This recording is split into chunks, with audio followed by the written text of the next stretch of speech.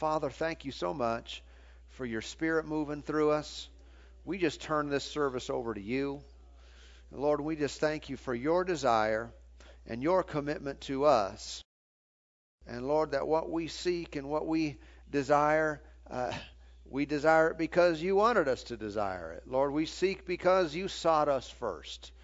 Lord, thank you for your Holy Spirit now, who lives big in each and every one of us. Lord, who lives in us to move, hallelujah, to move through us, to speak through us, to manifest through us. Oh, we're so thankful for the great and mighty Holy Spirit. Lord, that He is a moving Spirit. Thank you, Lord. He is a speaking Spirit, a revealing Spirit. Thank you, Lord. And a Spirit of power, a Spirit of might, a Spirit that moves tonight. Oh, Lord, we just thank you. Thank you for your divine presence, for your divine power. Thank you, Lord. Great and mighty are you. Great and mighty. Thank you, Lord. Praise God. Thank you, Lord. Well, God is good. Amen. If you have your Bible, why don't you get that out for a moment? And let's look at the book of Colossians. Colossians chapter 3. Colossians 3 and verse 1. Colossians 3 verse 1. If then you were raised with Christ. Does that apply to anybody here? Yes. If you were raised, notice the prerequisite to the rest of what he's saying. If you were raised with Christ. How many know anytime the Lord in the New Testament now wants to talk to us about what we should do, it's always preceded by what He did. Everybody with me? Otherwise we come at things from a law, legalistic perspective. If it's all about just do this, just act this way, just conduct your life this way. Well, that's a law thing. It really leads to bondage. All it reveals is our inability to fulfill that completely. Right? You come over into the New Testament, before He tells you anything that you're supposed to do, we're first of all told what He did in us, how He has made us new and made us right and made us clean, made us strong, made us able. Come on, the Lord did thus. And He tells us that stuff. Then He says, now this is what you're supposed to do with that.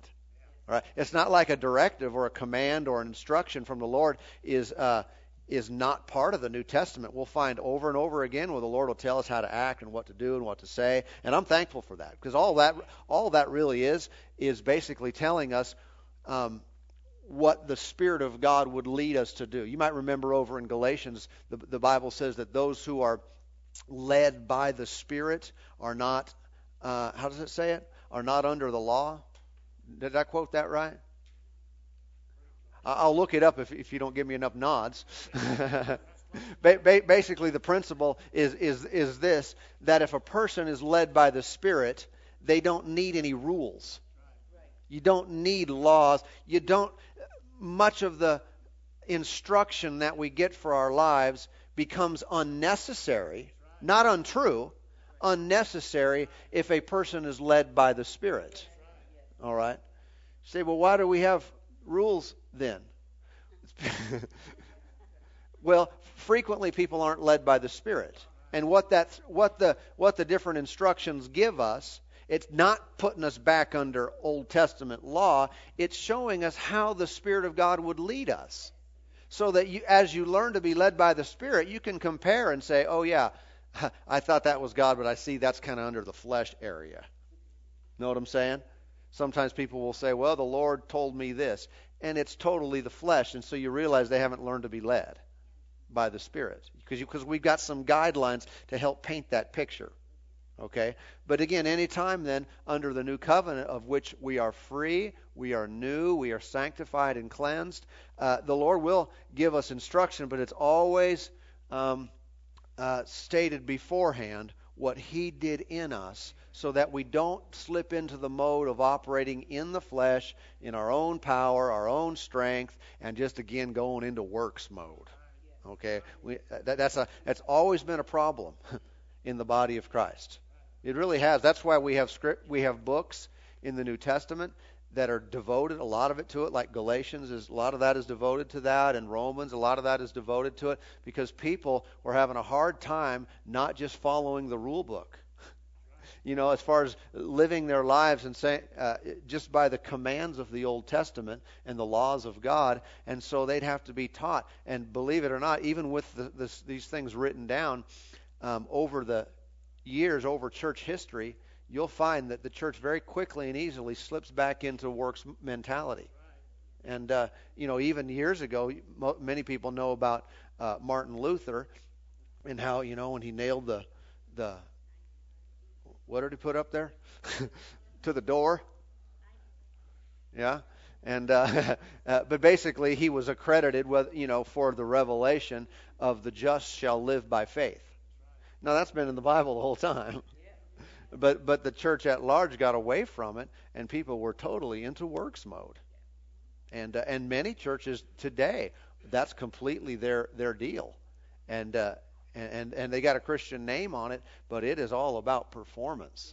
And the problem with some of that is even churches like ours, though our doctrine, doesn't state that. We're grace people, faith people, righteousness people, and all those principles.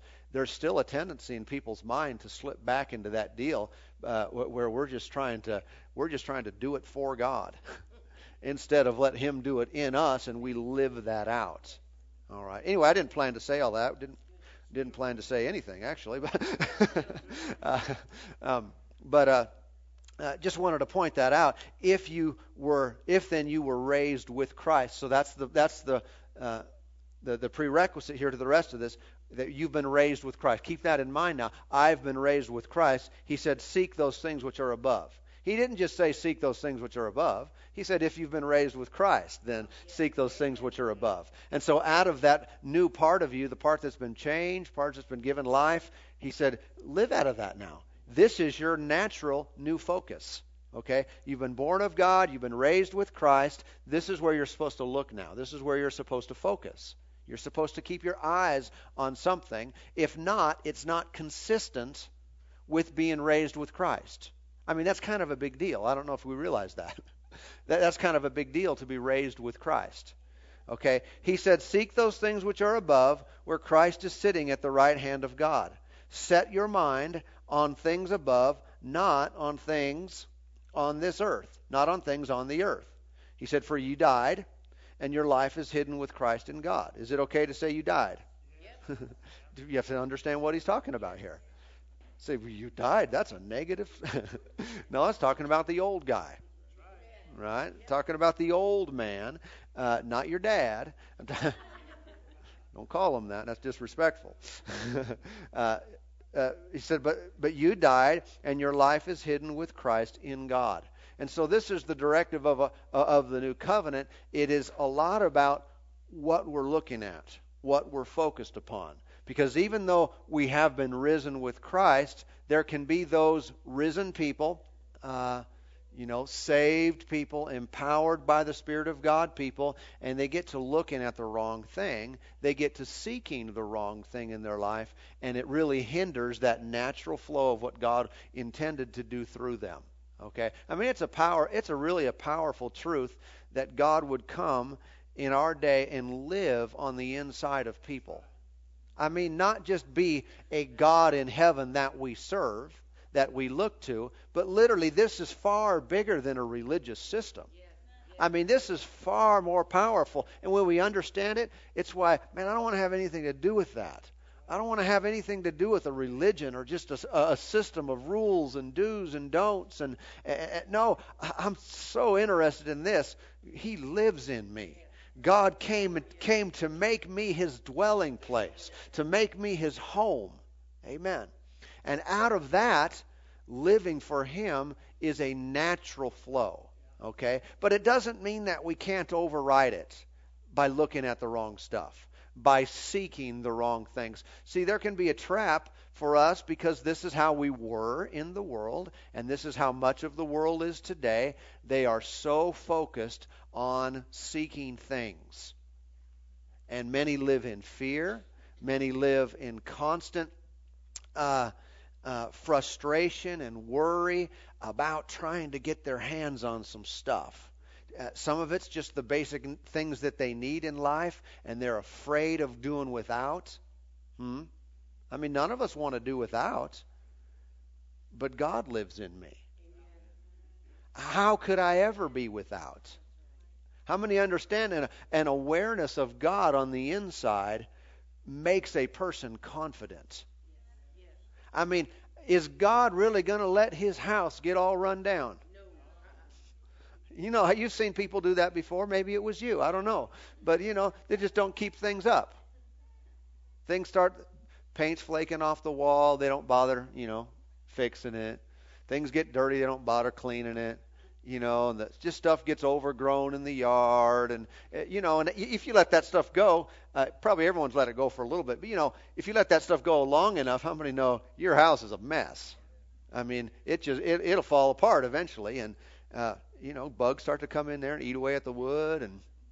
And a lot of bad stuff can happen to your house. Well, why did that happen? Well, it's just because the occupier of the house didn't give any attention to it. Simply, right? And God's the occupier of my house. Talking about this house. The Bible says it's the temple. Our bodies are the temple of the Spirit of God. He lives in me. He takes good care of it. Amen. I don't mean that I can't override him, but he's going to always help me. He's going to always lead me to take care of the temple, to keep things in order in my life, to keep things working right. And so I don't believe my life is headed to fall apart or headed for disaster. He's going to keep reminding me of things like this. If I'm led by the Spirit, I don't even need Colossians 3:1. All right, listen. Now, it's there for my benefit, and I'm thankful for it. But this is what the Spirit of God would lead all believers to do today. What? Seek Him. Look to the Lord. Seek Him above your own stuff. Amen. Amen. Well, we might as well go over to Matthew 6 then.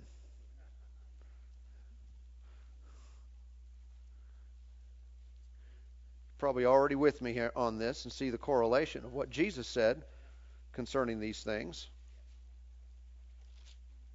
Matthew 6, verse 25. Jesus said, "Therefore I say to you, do not worry about your life." What? Do not worry about your life. So someone said, well, sometimes you just can't help it. The Lord would never tell us to do something that we can't help. If we can't help it, He's wrong to tell us to do this. If it's out of our control. He said, don't worry about your life, what you will eat, what you will drink, nor about your body, what you will put on. Is not life more than food, and the body more than clothing? What's the answer to that? Yes. Look at the birds of the air, for they neither sow nor reap, nor gather into barns, yet your heavenly Father feeds them. Are you not of more value than they? Well, again, the answer is far more value. Jesus didn't die for the birds of the air, right? He gave His life for you and me. What's the value of your life? You can't put it in dollar figures. The only thing we can measure it by is the blood of Jesus. Because that was the price paid. That was the going rate for your life. It took not any sum of money or any material thing. It took the life of the Son of God. I got a feeling we're pretty valuable in His sight. Amen. Are you not of much more value than they? Which of you by worrying can add 1 cubit to his stature? Now that means, can you grow an inch? Are you able to grow because you worry about things? No. He said, so why do you worry about clothing? In other words, it doesn't work. Isn't God good? He tells us to do something or not to do something, but what's the reason? It doesn't work. I wouldn't do that if I were you. I would, you've been spending all that time worrying and fretting and fussing about, I wouldn't bother doing that because that doesn't work. I don't know, but I appreciate that. I mean, if I'm going about something maybe I don't know how to do, and maybe you've found that is life sometimes. So have you ever found that life, I don't really know how to do this. I know how to do life. But maybe some natural thing, you know, maybe there's something that you were trying to build and you just didn't really have the knowledge. I've had some experiences in my life that I despise of building things. One of them was a swing set years ago. We bought for our daughter for her birthday. Oh, I hate it. And I know I'm supposed to be cautious using the word hate. I hate it. It took me 3 days. I'd never seen so many parts. I'm pretty certain there weren't that many parts in the space shuttle. Literally bags and bags and bags of, and a huge, I've filled up a whole garage. Oh, it was terrible. It's amazing. I finally got the thing built. Oh, I just still despise it. I'm uncomfortable thinking about it. Whew. Anyway, what I was trying to say was, what I would appreciate, if I got to doing some stuff wrong, which in that process, of course, I did some things wrong and then took them apart and redid it. And we'd sure appreciate someone to come along and say, I wouldn't put that there if I were you. Or I wouldn't do that first. I'd wait and do this. People who are really mechanically minded, I guess, in putting things together could have saved me some time. And how many know the Lord wants to save you some time? He'll say, I wouldn't do that if I were you. And what is he talking about? In this case, it's talking about worry. He's talking about you sitting there worrying your day away about what you're going to eat, what you're going to wear, and where the paycheck's going to come from. You really going to take time doing that? You are totally wasting your time. That completely does not work. As a matter of fact, how many understand that those things actually don't keep you as a net zero? They push you into the negative. Really, when a lot of people get sick and cut their life short because they spent too much time worrying in life. I mean, it affects their health, affects their relationships. It affects. I don't know if it's true, but they say it affects your hair color. I don't know.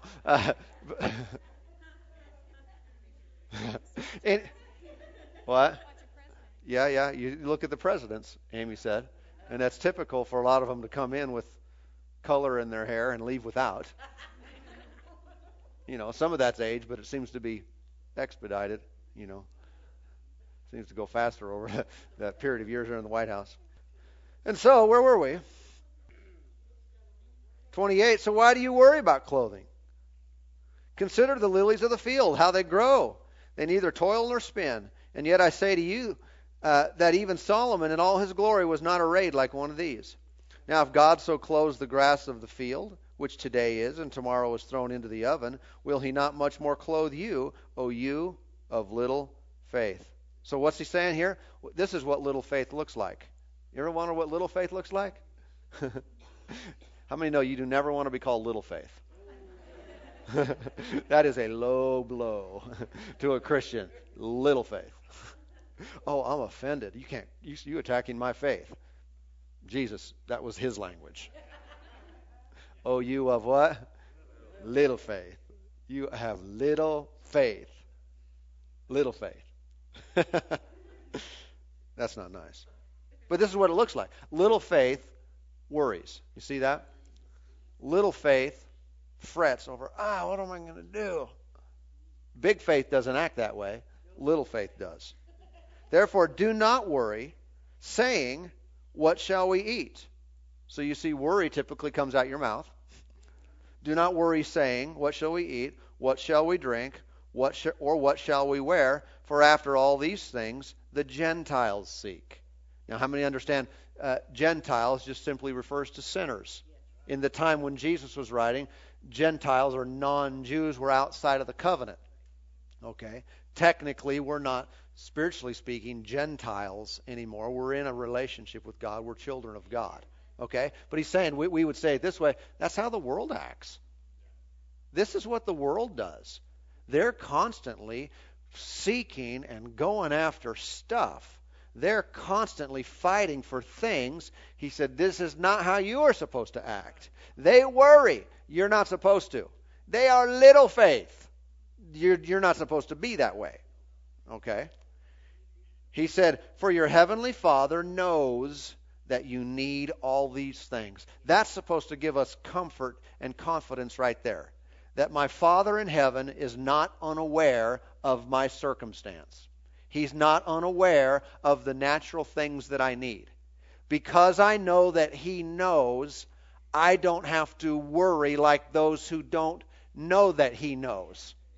They don't know someone is in heaven who loves them, and they are of such great value beyond their comprehension, so they naturally worry and fret and ruin much of their life in the process.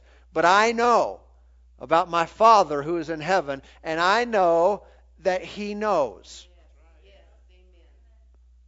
Obviously, knowing that He knows must also include knowing that His knowing means that He's going to be doing something about it.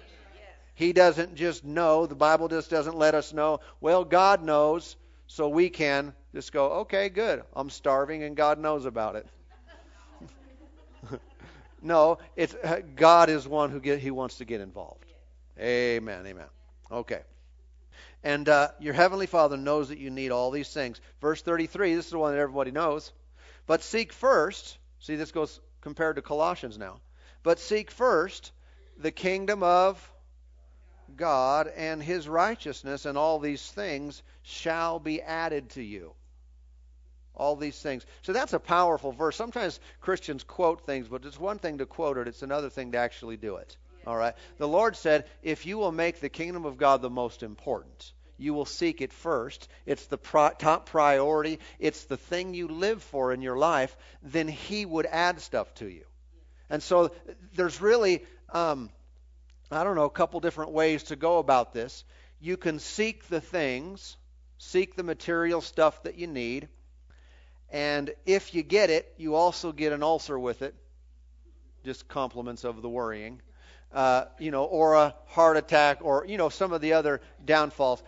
Or if you seek the kingdom, you get the kingdom and the stuff.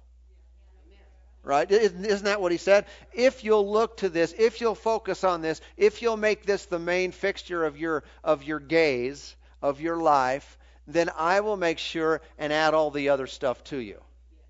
All right? This is, again, one of the more well-known verses in churchianity, right? And but also it's one of those basic fundamental things that people in general have a habit of getting away from, even Christians. Okay, I don't think that just because I go to church that necessarily means that I seek first the kingdom, that I'm doing Colossians and seeking those things that are above. I don't think it necessarily means that. Now, it can be a reflection of that. Simply, if a person's in church, that does seem to indicate that God means something to them. Otherwise, for the most part, they wouldn't be coming. But I don't think it necessarily indicates that I'm entirely seeking the kingdom first. Okay, there oftentimes can be other areas of our lives that really reveals where our focus is. Everybody listening? Because if my focus is truly in the right place, isn't this going to happen? Isn't there going to be an addition of things coming into my life? That's just the way it's going to be. And if I ever find myself where things aren't being added to me, and I really get into my own efforts and my own work striving for stuff, it's not that the grace of God has stopped, but maybe I've made it of ill effect or no effect in my life because I'm not just seeking first and letting Him work. But I've gotten my eyes on what I can do again now. Gotten my eyes on, I've got to make this happen. Well, if things aren't working and I'm making things happen again, I might want to check up. What could be some areas that really reveal what a person is seeking first? Because I don't think anything of itself is an automatic indication. Just like you can have a church-going Christian, seeking the kingdom of God to a degree, but not really the first and foremost reason in their life. It's not the reason they go to work. I mean, I know that this might be kind of heavy duty, mature level kind of stuff here, but it's not the reason they go to work, the reason they, do all the things they do in their life, because they're trying to advance the kingdom first and foremost. They really, truly desire the will of God more than anything. Where's that scripture where the Lord, it said, I delight to do your will, O God? Psalm 40. Let's start in verse 6. Sacrifice and offering you did not desire. My ears you have opened. Burnt offering and sin offering you did not require. Then I said, Behold, I come. In the scroll of the book it is written of me. I delight to do your will, O God, and your law is written within my heart. How many know can you see that's a New Testament prophecy there? That's what happened to us in the New Covenant, is God wrote His law inside. That's why we don't need law. We know inherently by the Spirit of God what is right and what is wrong and what to do. But I like this language. I delight to do your will, O God. And this is what we want to have operative in our lives today, is that we truly have a delight. I mean, could you be honest with yourself? Because we can change if we're not in the right focus here. But do we delight to do God's will? I mean, there might be a lot of things we delight in. I mean, you might delight in eating certain things. You might delight in certain activities. You might delight, in another person. But can you, with that understanding, like if you really love, you love to ski. And if you really love to ski, you know what that's like when you talk about it, when you look at the mountain or the water, whichever kind you are into. You think about it, you look at it, something inside of you gets up for that. You get excited. It's like, nice. Because, I used to do a lot of water skiing as a teenager. And we always, from a child, our family, we were boat people. And, we'd go on the lakes and the rivers and water ski. And to see sometimes water that was just glass. Sometimes late in the afternoon, we'd go out on the Snake River, and it'd just be glass. Or sometimes you had to go, when we go to lakes on vacation, you have to get up at 6 a.m. and then it was just glass, and it's just like, oh, you can just feel that ski going through the water, making those cuts, and no bouncing around, just nice and smooth, and you see that huge wake, touch your elbow to the water. Maybe. And then we'd always try to barefoot ski too. Some of you might know how to do this, but we never had the little boom thing on the side of the boat, so we'd get going really fast, take our foot out of the back, get it on there, on the water there, and it's, you're having them going really fast because we didn't know how fast you really needed to go. So, I mean, they've got it floored. And they're going so fast, and then we're, take the other foot out, boom! And have you ever bruised the backside of your eye?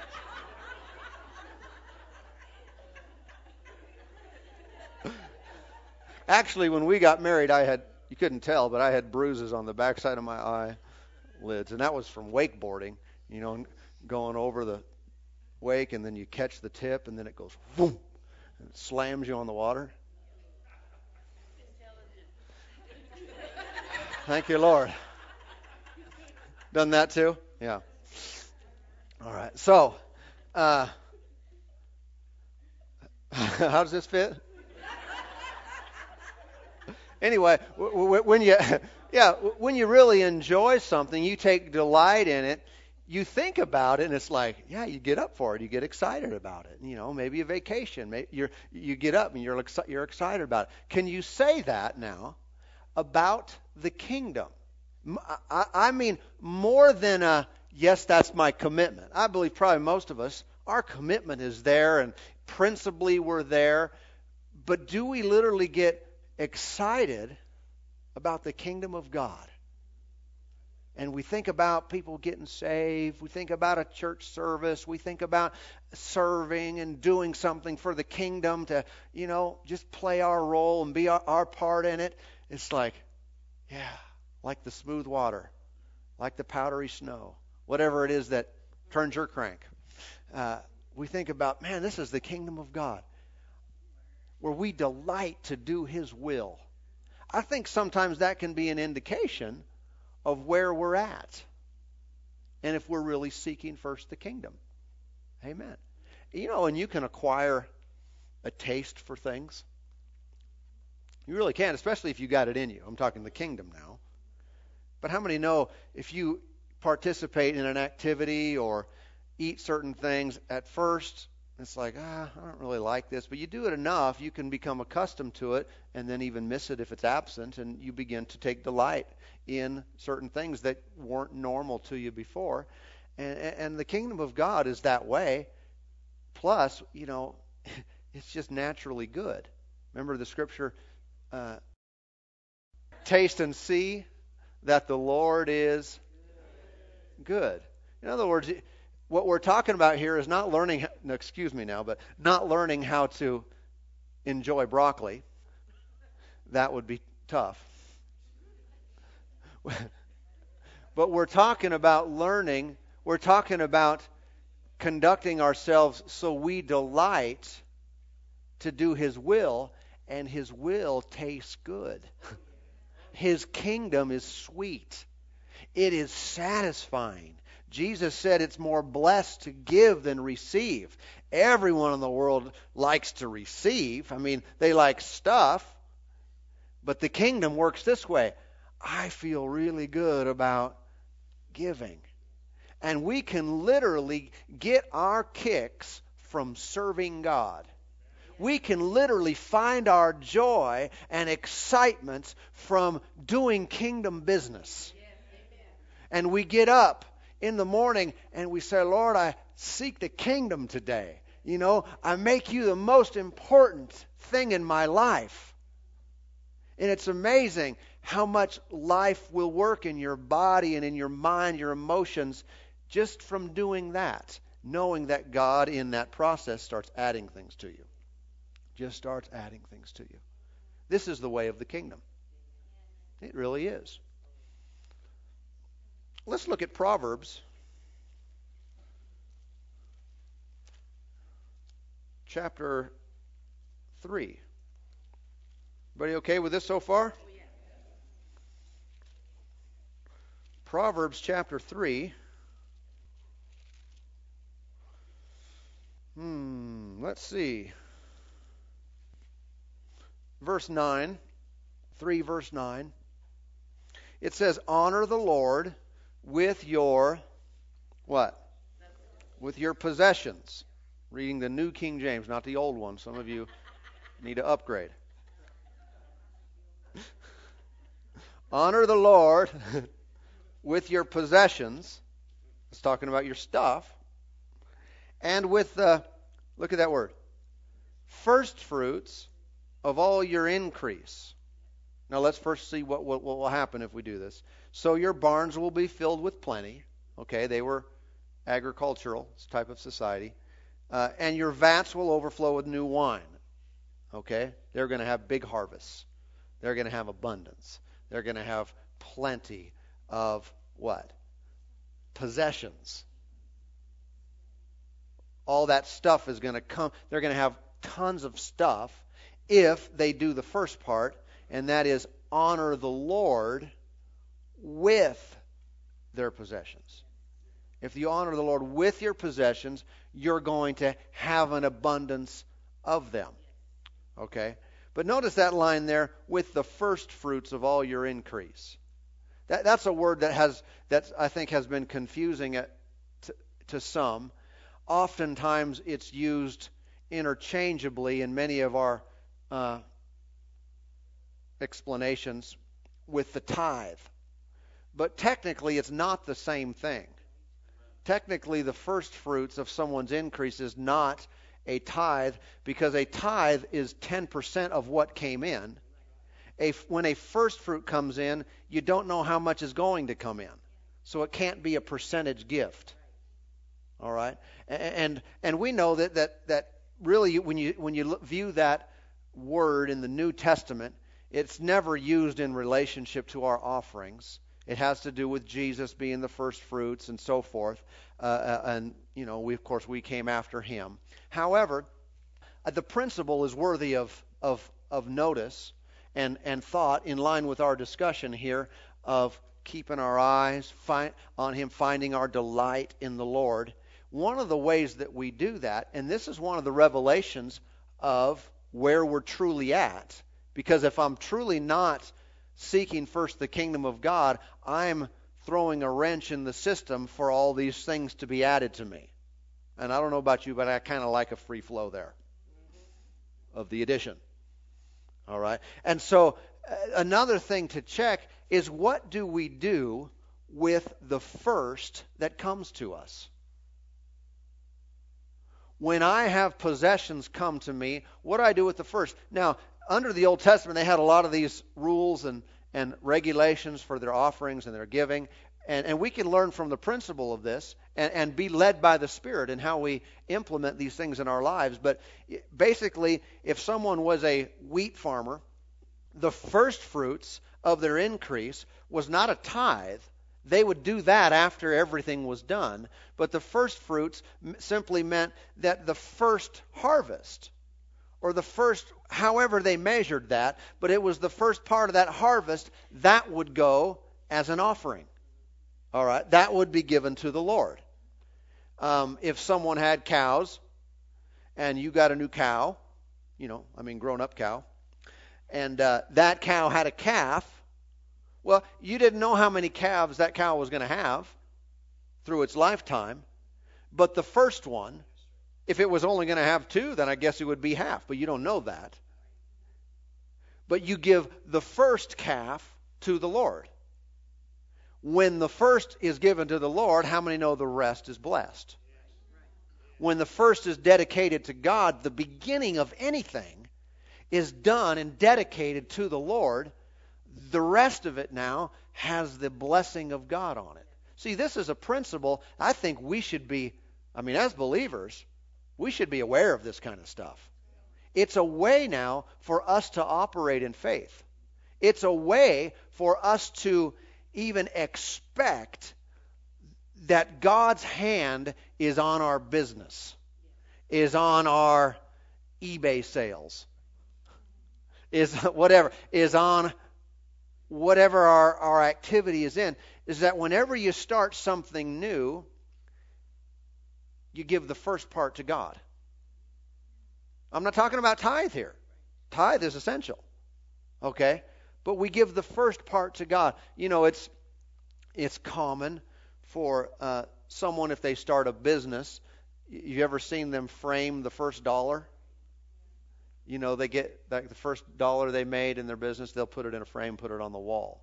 Well, I think a better idea would be to give that dollar to the Lord. Amen. Now, again, I'm not talking to you about laws here. That's not what we're under. And I don't see that kind of thing as a big teaching in the New Testament. I don't even see tithing as a big teaching in the New Testament. It's mentioned a few times. But much of this we learn from the Old Testament and see how it's implemented in the New Testament. But I know this, if I really am seeking first the kingdom of God, if my business is this way, I'm not having a business. Now understand, this is Christian thinking here now. Just in case you're wondering. I don't have a business just to get rich. Although we're not opposed to rich at all. God's not opposed to rich. He's opposed to covetousness. Right? Better rich than poor. Right? But I don't have a business to get rich. I have a business to fund the kingdom. Everybody listening? If I go in it with that mindset, how many know this is God's business now? And when stuff starts happening, what am I doing? I'm funding the kingdom with the first, with the tithe, with whatever the Lord would lead me to do. But oftentimes we can see where our priorities are if we're really seeking first the kingdom by what happens with the stuff that's in our hand, what we do with the things that are in our control. And are we, first and foremost, thinking? You see, if I get a bonus from the Lord, if I get a sudden increase, and that's happened before to me in my life. If I get a sudden increase in my life where, X number of dollars are given to me, or I find success in some investment, and wham, is my first thought the boat, the car, the whatever, new clothes? All right, none of those things are evil in and of themselves.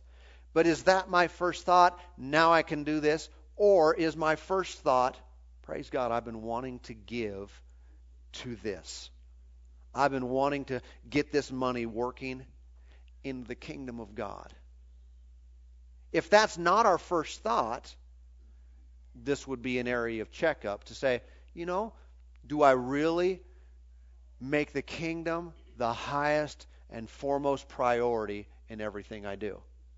And it would be it'd be worthy of a personal heart checkup. Amen. And if be honest with yourself. I'm not asking you to tell me. Just be honest with yourself. And if you find yourself in a position and you would say, you know what, I wouldn't think of the kingdom first. Well, be honest with the Lord and say, Lord, I want to. If you do, say, Lord, I'm seeking my own kingdom in front of you. I recognize that now. But I want to change. Help me in this. Lord will help you to get your priorities right.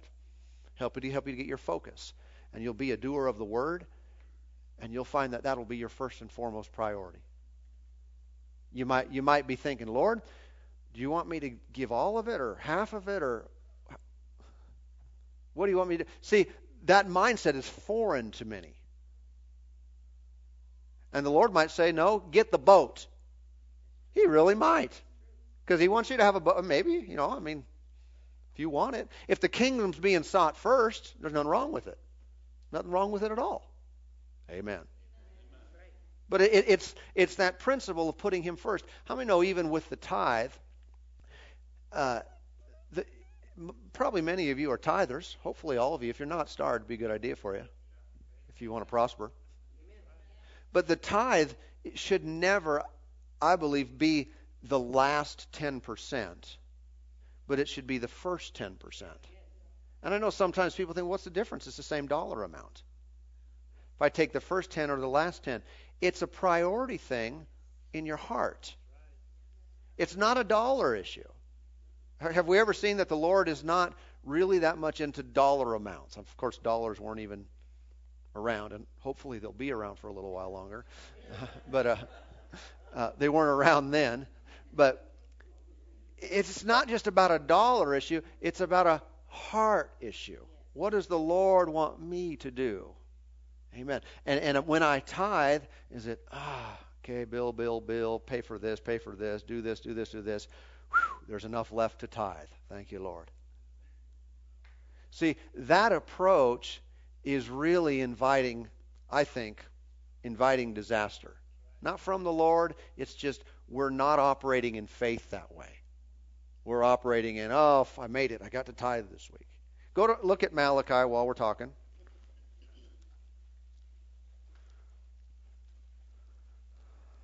Last book of the Old Testament.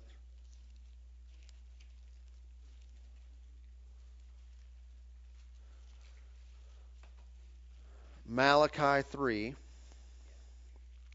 And this is, again, well-known verses, but we'll just go with it. Verse 8, will a man rob God? Yet you have robbed me. But you say, in what way have we robbed you? In tithes and offerings. Okay? look at verse 9. It says, "You are cursed with a curse, for you have robbed me, even this whole nation." Now that's not saying, I don't believe the Lord was telling them, okay, you didn't tithe, now here's a curse. No, he's saying, look around you. Can you not see how things are working? Can you not see how things really are not working? You guys are having trouble here. Things are not working for you. That kind of goes back to what Jesus talked about in Matthew 6. Stop worrying, it doesn't work. And the Lord's telling these guys, stop what you're doing. It's not working. You guys are operating in a curse here. Here's what I want you to do to get out of it. He said, bring all the tithes into the storehouse.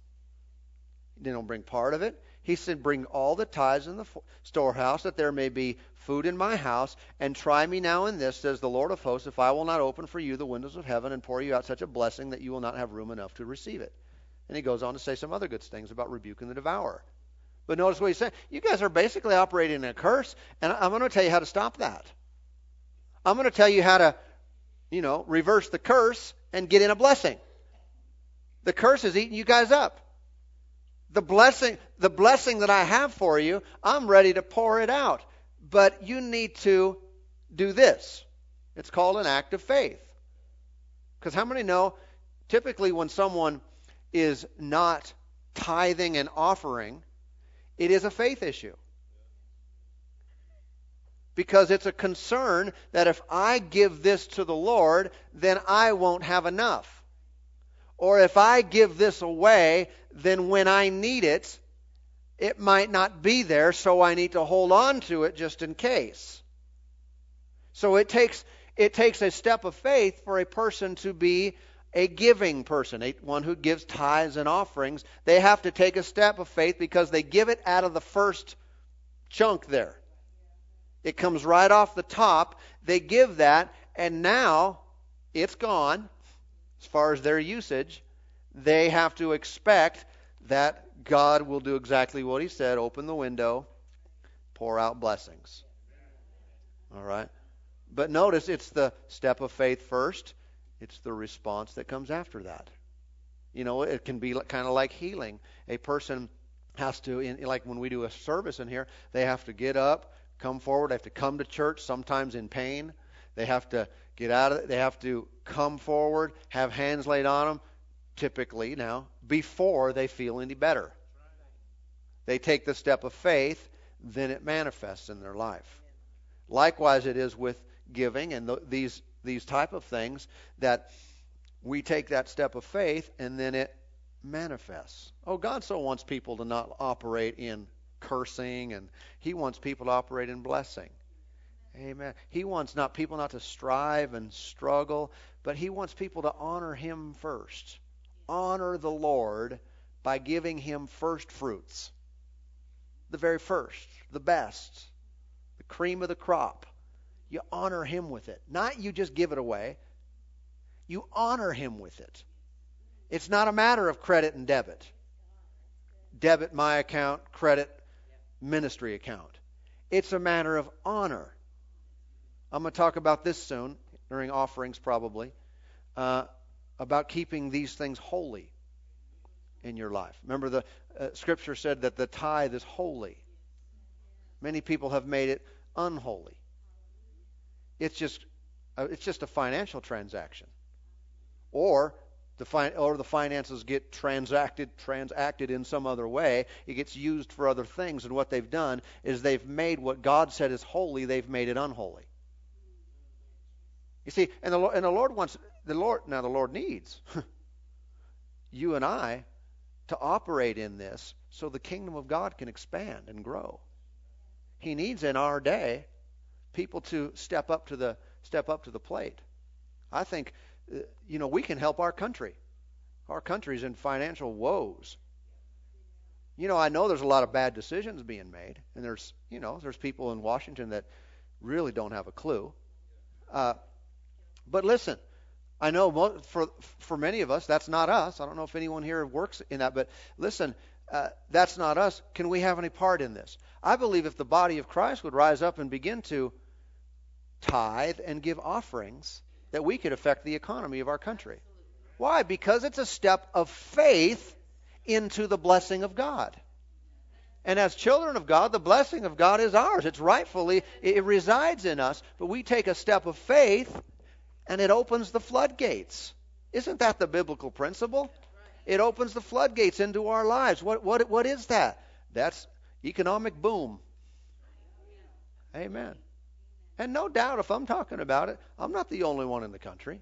You might think, well, what could we do in our own private Idaho? Can we really change things? Listen, the Lord knows what He's talking about. And He'll lead me in a direction to help us, and praise God for that. And He'll lead people all over our country in the same way. And because God doesn't want our nation to go down, doesn't want our nation to lose financial status and to be, like California, bankrupt, right? He really doesn't. And I know there needs to be fiscal responsibility, of which there is none in government. But listen, the blessing of God not only increases finances, the blessing of God gives wisdom. Where people's eyes are open and all of a sudden they see stuff. What are we doing here? Huh? And they'll turn over that stupid healthcare thing. Why? Well, people are blinded. That's why they don't see some of these things. And the blessing of God changes this. The blessing of God opens people's eyes so that they can now operate in that blessing. Instead of making bad decisions. And just like I've made bad decisions in my life financially at different times, and it wasn't God's fault. The blessing of the Lord was available to me, but I got out of it. Did some things outside of Him. Amen. But I believe there's a potential for some really good stuff to happen. In you. In me. In our church. And out and beyond. And everywhere the Lord would help people to see these things. Okay? No situation is too tough. You can read in the Old Testament. Some of you might recall the story of the four lepers. And how Israel was being besieged. And they were starving. They were hurting for certain. And the prophet came and said, tomorrow, he said, this such and such will sell for nothing. And basically that everything would change. And it did. The Lord supernaturally moved. And by the next day, they were flooded with material stuff and food and all the things that they need. He turned the thing around in a night. It's more than one time the Lord has done stuff. He can do that for you personally. I'm telling you. This is God we're talking about. And someone's going to think, I don't know how that could happen. I'm not a leper, and we're not being besieged. And listen, it's not just about things working out exactly like that, like some story. We're talking about God. He knows of ways and angles and opportunities and ways to get us things. Things can change overnight for you to where it's difficult, it's hard, and tomorrow you're laughing. You're laughing all the way to the bank. Amen. This is the God in whom we serve. He's faithful. Come on now. He's able. He can turn it around today. Thank you, Lord. So what's our part? Look. Set our eyes on the things that are above. Make the kingdom the first and foremost priority. And when things are turned around, when the abundance of God is flowing like it never has before, keep your focus. That's when some tend to lose their focus. Everything's good now, and they start getting carnal. No, keep your focus. Eyes on Him. You'll always win. Amen? Amen. Keep your focus on the throne room. Delight in His will. I take pleasure, I find fulfillment in the Word of God. I'm thrilled. I delight to do what God wants me to do. Amen. Let everything material become second or, third or fourth. You know what I'm saying? But not occupy that top place. I think you'll water ski better. When it's not the most important thing in your life. It's not, well, if I don't, do this well, If I don't succeed at this, man, my life is over. No, my life is not over if I hold on to Jesus. If my relationship with God is intact and I'm focused and continuing to put Him first, no, it doesn't matter if every natural thing fails. The Word of God will prevail in me. And ultimately, with that mindset, you're a prime candidate for the blessing of God to flow richly in. Amen. Thank you, Lord. Isn't God good? Thank you, Lord. Thank you, Lord. Praise God. Well, amen. Amen. Let's just pray for a moment. Father, in the name of Jesus, we just thank you for the hand of the Lord upon each and every one here tonight. Thank you for the blessing of God in every person's life. I thank you that you're helping us, giving us wisdom, giving us understanding, giving us direction.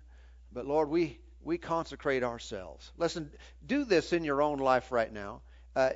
You can reaffirm, or if adjustments need to be made in any area, do this right there in your seat and make some adjustments. Even if it's just, Lord, help me to do this. But if you find gaps in your personal prioritizing of God's business, His will, His kingdom in your life, then maybe it's a time to talk to Him and say, Lord, I'm going to shore that thing up right now. I'm going to get my eyes back on the ball here, and I'm going to focus on the kingdom. Lord, we just love you tonight. Thank you, Lord. Lord, we delight to do your will. Lord, we just delight to do your will. Lord, may not a person be distracted, be deterred. Lord, be led away and be kept out of your perfect will. Since we've been risen with Christ, we now focus on those things that are above. We focus on those things that are above. We fix our eyes on you. Lord, we fix our gaze upon you. Lord, you're the reason we live.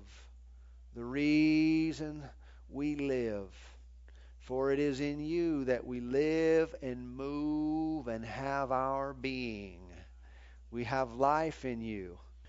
Thank you, Lord, that Christ is our life. He's not a part of it. He's not something we do on the side. Lord, you are our life. You are our very focus. All of our days, in all we do, Lord, we focus our eyes on you. Thank you, Lord. Well, we always come back to you. Come back to you. We refocus our eyes on you. We'll say it out loud. God's working in me. He's working it out. Working it in me. Thank you, Lord. Thank you, Lord. I know that there have been times in my life where I was interrupted by the Lord to get my focus back on something that I knew He wanted me to do. And I was busy doing all kinds of stuff. And I, in the middle of it, was seeking Him to do something for me. And trusting Him to provide something. And as I'm going down this path, the Lord interrupts me. In His love, I'm thankful for it, even though sometimes it's like, at the moment, uncomfortable. He interrupts me, and it's like, what are you going to do about this that I dealt with you about? And I knew right in the middle of it, that's what's holding back these things I'm seeking. What is it? God's plan first. What He wants first, then what I want. It's not that what I want is unimportant. I belong to Him, and He loves me and wants it to be taken care of.